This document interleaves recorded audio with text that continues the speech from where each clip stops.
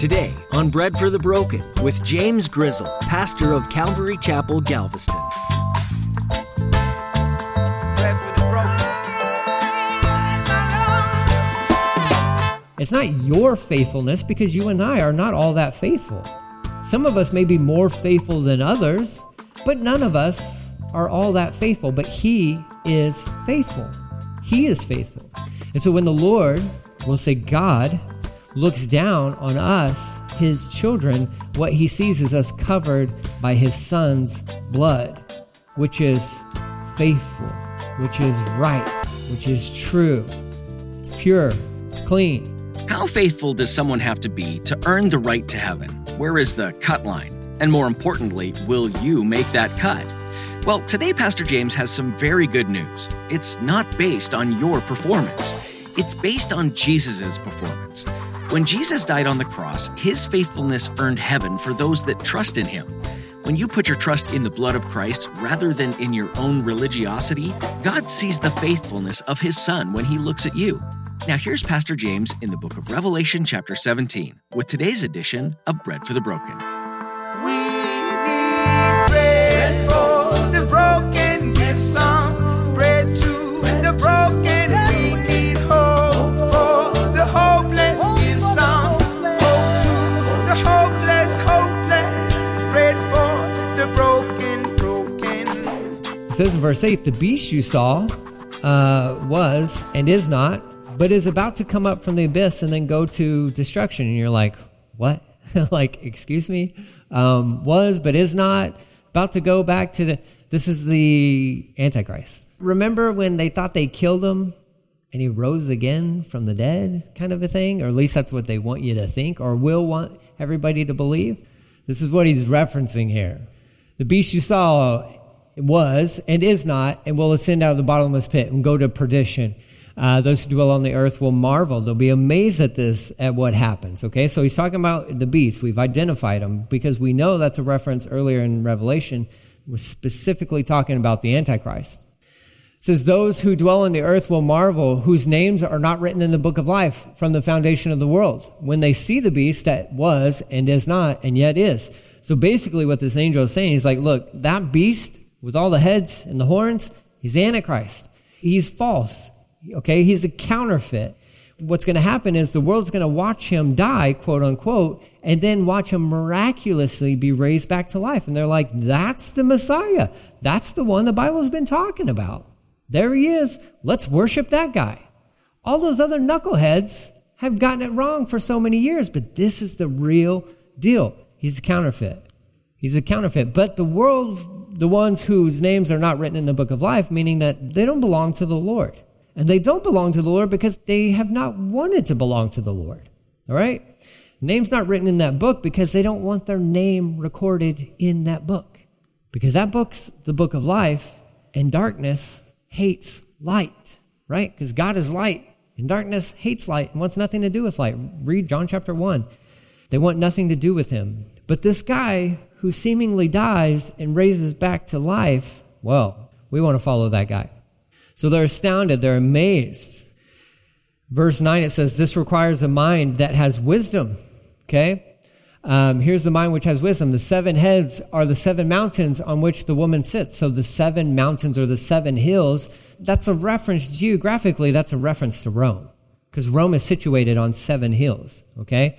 That's why everybody believes that this will center around Rome. That's why you have the Vatican right there, and people will put the pieces of the puzzle together and be like, well, that would make sense if you establish, let's say, I'm not saying he is, because I don't know anything about the popes or anything like that, but let's just say, practically speaking, we'll just nominate this guy to be over all religions. And you'd be like, well, that doesn't seem like that would jive, right? Like that would fit together. Well, it will when your pope is like, yeah, all religions are basically the same thing, which we are trending towards that like every single day. It seems like with every pope we get, they definitely start leaning way more towards that direction. And I think this guy who's currently there, again, I don't know anything about this guy. I don't want to assume anything about him, but I have read articles in where he has been quoted as basically saying the same thing of like, well, You just believe what you want to believe. And it's like, whoa, that's kind of dangerous.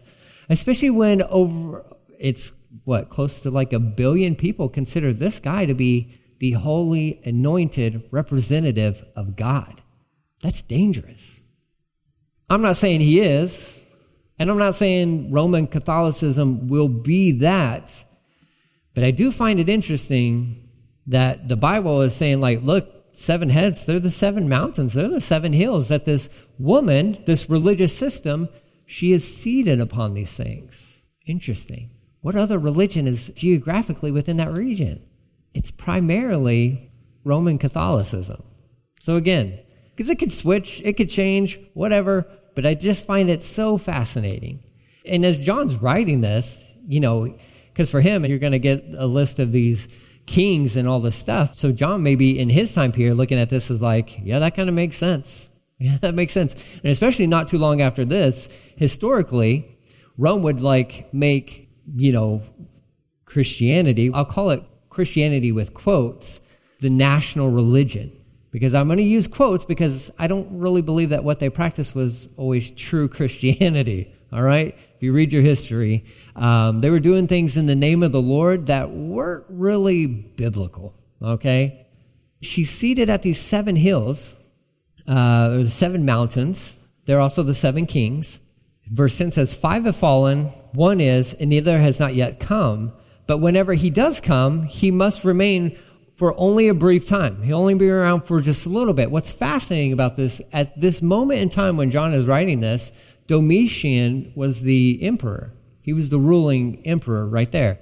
He would have been the one right before whoever this one's going to show up and rule for just a little bit. Because all the other ones, 5 had already fallen. They had already seen that taking place within Rome. So you got Domitian, who's ruling at this point in time, and he's a bad dude. He was very anti-church, and so a lot of this is kind of probably hitting home with John. But there was going to be one more. Well, who was the next one? Who was the one more? Who was that bad guy going to be? And what we believe and what we see here is the one who will rule for a short period of time, well, that's going to be the Antichrist. Because really, he only rules for a short period of time. Even if he ruled for the entire length of the tribulation, that's only 7 years. That's not even 2 presidential terms. That's not a long time.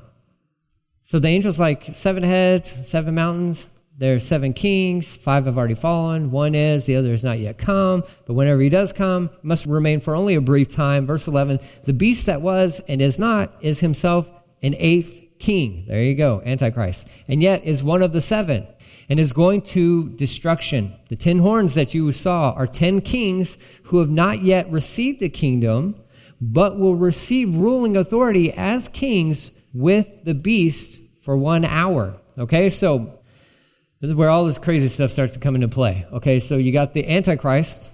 This is why some people believe he'll be of European, descent, or he'll be, at least geographically, he'll be in that region.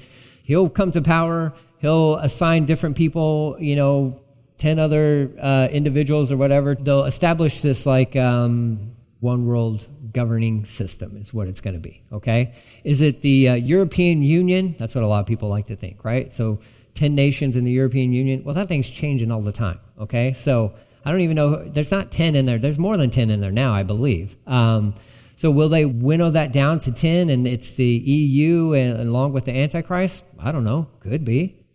Makes sense. It would make sense. But I'm not going to lose any sleep on it trying to figure it out because I don't really care. And I don't want to seem callous about this stuff. I care about the end times. I don't care about the Antichrist. I don't care about who these 10 rulers are. I don't care about. What I would care most about are the people, and more specifically, the ones who are getting saved during this time period. Because the Antichrist is never going to be saved, doesn't want to be saved, wants nothing to do with Jesus. Nothing at all. Nothing at all. Never did, never will. Totally anti-Jesus. These 10 kings and authorities and all that stuff, these guys, they're all part of this false system, whether it's the religious side or the political side or economical side. They don't care. They don't care about the people, and they don't care about God. They don't care about Jesus. Right? So I'm not going to lose any sleep trying to figure out, who will the 10 nations be? I don't care. I don't care. It doesn't matter. None of it matters. It'll be 10. There you go. All right. If you're around to see this come to fruition, you probably want to take a second to say, you know what, Lord, I think I may have missed something. Okay. Because number one, you don't want to be around. You don't want to see this come to pass. You want to be gone. You want to be gone. Whether you're a pre-trib or a mid-trib, some of this stuff happens. Probably you'll see some of this coming to fruition around the mid-trib time, the middle part of the tribulation and all that. Point is, if you do want to see it happen, well, why not see it from the club seats, right? That's the best place. Air conditioned, right? Forever AC. In heaven, there's always going to be air conditioning, right? It's not going to be like hell. That's where the AC never works, right? So you get the club seats, you get the best food available, you get the best view, the best vantage point, all that good stuff. That's where you want to see this kind of come to place. And then that's where we'll be like sitting next to each other, not 6 feet apart or anything like that. We'll be sitting next to each other like, oh, see, I told you. See, Germany. I told you Germany was going to be there, right? But could Germany be one of the 10? I don't know. Could be. Doesn't matter. The point is, we want to be aware of these things. We want to be aware of these things. You got to pay attention to the signs. You got to pay attention to the signs. So when you see things happening within the headlines and the articles about these countries are now coming together, and I guess there's even a peace treaty today that was signed. Just flashed across the screen of my phone and stuff. I don't know what that means right now because I didn't have time to look at it. All I know is it involves Israel and somebody, and that's always big news, okay? You always want to pay attention to that stuff. You want to be aware because movement, especially within Europe and the Middle East, for sure, it always should awaken that thing within inside of us of like, man, we're getting close. We're getting closer. It feels like we're getting closer.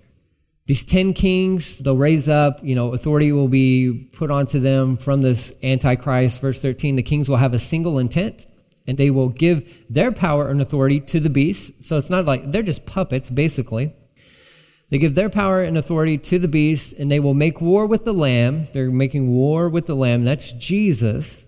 But the Lamb will conquer them, of course, because he is the Lord of Lords and the King of Kings. And those accompanying the Lamb, us, all of us, are the called, chosen, and faithful. Here's something you can write down, or you can underline, circle within your Bibles. Those who are accompanying the Lamb, what we believe is that is us as believers right now. Notice what the Bible says about you. In the midst of Revelation chapter 17, the Bible mentions you. Called, chosen, faithful. You can circle each and every one of those words, and you're right under there. I got a little space right there. I can write James Grizzle. Now, is that how I see myself? Well, not all the time. Called for sure. Called by God. I know God has called me, and not just like called me into the ministry, but he has called me one of his kids. He's called me into that relationship. He just chosen me. That always blows my mind, that God would pick me, that God would want us, that God would specifically want me. It's such a humbling thing. But it also says faithful. Well, Lord, I don't know if that really applies to me, because I know my track record. And it's not good. And it's not good. But it's not how we perceive ourselves. It's how the Lord sees us. And that's why you can circle that word and you can write your name there. Because it's not your righteousness. It's Christ's righteousness placed on you. It's not your faithfulness, because you and I are not all that faithful. Some of us may be more faithful than others, but none of us are all that faithful. But he is faithful. He is faithful. And so when the Lord, we'll say God, looks down on us, his children, what he sees is us covered by his son's blood, which is faithful, which is right, which is true. It's pure. It's clean. That's why it's just amazing. There's 3 little words right there. And he's like, hey, don't forget, the Lord's going to conquer whoever these kings are. Doesn't even matter, because Jesus is King of Kings. It doesn't even matter. He's the only king you'll ever need to be concerned about. The only one you really ever need to know is Jesus. He's the King of Kings. So don't stress out on trying to figure out who these 10 nations are or 10 whatever. No. Jesus. He's the only one we're focused on. Verse 15, then the angel said to me, the waters you saw, because remember she was seated there was all these waters, where the prostitute is seated, are peoples, multitudes, nations, and languages, or people, multitudes, nations, tongues, just a representation of all sorts of different people that have kind of gathered to her. It says the 10 horns that you saw and the beast, these will hate the prostitute and make her desolate and naked, and they will consume her flesh and burn her up with fire. Well, there you go. There you go. What will happen? And if she represents religion, it's a house divided. It's Babylon. But it's like turning the political and economical side of things will turn against her, and they will devour her. They will destroy her.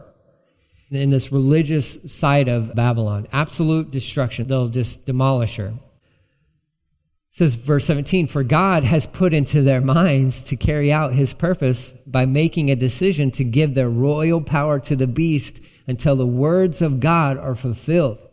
As for the woman you saw, she is the great city that has sovereignty over the kings of the earth. So she has this sovereignty, this who rules or has some reign over these kings, and they hate that. They hate it. They hate this religion thing and whatever was given to her and the power and the prestige that was, directed towards this religious system. They hate it, and they turn against it, and they destroy it.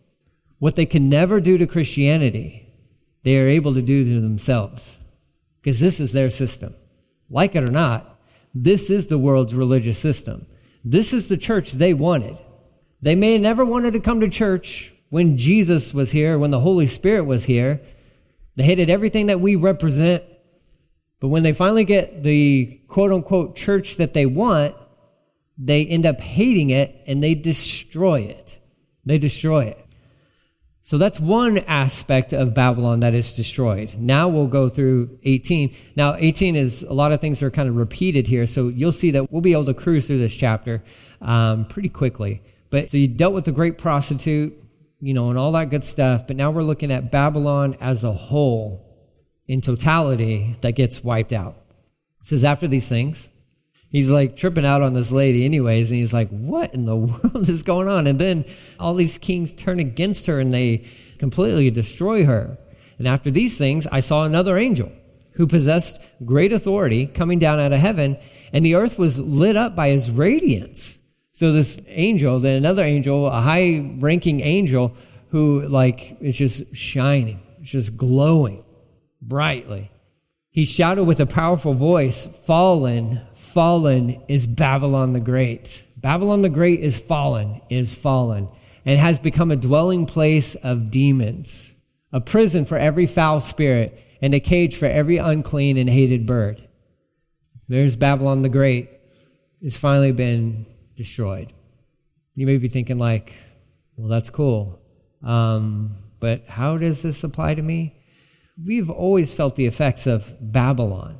We may not have been the children of Israel who were carried away to Babylon, right? Because of their unfaithfulness to God. They were taken away to Babylon. And if you remember that whole story, you got Daniel is a great little insight into that whole scenario there. Isaiah speaks of it and all that stuff. But I would say the spirit of Babylon, this worldly system, it's always affected all of us. And so the destruction of the city, and it probably is an actual physical city, but it goes beyond that. It's talking about this worldly system is destroyed. And everything that has always been associated with this worldly system has now been just cut off. It's killed. It's destroyed. It's rubble. Babylon the Great is fallen. And for emphasis, it's repeated, is fallen. It's a dwelling place of demons. It once was and probably as it gets built up again, it'll be the city of a gleaming, just bright, beautiful place. And it'll be the all attention, all focus, almost like the temple kind of a deal, right? All attention is focused on this one place. And look how amazing Babylon is. Look how great we are as human beings. We have accomplished this. And in an instant, God's like, squash, squash. This isn't even anything that's new for us. If you're reading the Bible, you've already encountered this story. There's the Tower of Babel, a ziggurat. It's a pyramid type structure that they constructed. They tried to get it to reach up to heaven. Why? Because they wanted to show God, we're better than you. They're laughing at God. They're mocking God and saying, hey, we're smarter than you. Look at that. Your creation has outsmarted you. We've one-upped you, God, which means what? We don't need you. We don't want you. We don't need you. We're way smarter than you. And I can tell you this, those individuals at that point in time, and sometimes we think like anybody who lived that many years ago that they weren't as smart as us. I think they were probably smarter than we are. They were geniuses. They were brilliant. Let's just all come together. Let's all work together to build this monument to ourselves to show how great humanity is. And God's like, humanity's bad. That's why I sent my son to die for you guys. Because you guys kill each other. You guys hate each other. Oh, no. We'll work it out. We'll all come together. We'll throw aside our differences and we'll come together and we'll figure this thing out. The world's already tried this multiple times. It doesn't work because sin is always in the midst of the equation. Humanity cannot come together and figure it out because of the presence of sin. It's not possible. Now, you remove sin from the equation and people can come together. And that takes Jesus dying on the cross, and then when he constructs his building, which is the church, which you and I all make up parts of this building, it can come together, and it's the most beautiful thing, and it's the strongest thing ever. It can be people from different cultures, different races, different backgrounds, different economical status, and all that stuff. None of that matters because Jesus knows how to put it all together. And that's what we're witnessing right now. This is the church age. This is when a miracle is happening in our existence, in our presence. As the Lord is adding to churches are coming together. That's a miracle. That is accomplishing what humanity has tried to accomplish from day whatever. And they've failed miserably at this thing. But this representation of this, let's just all come together, let's just all figure this out, destroyed. Verse 3, it says, for all the nations have fallen from the wine of her immoral passion.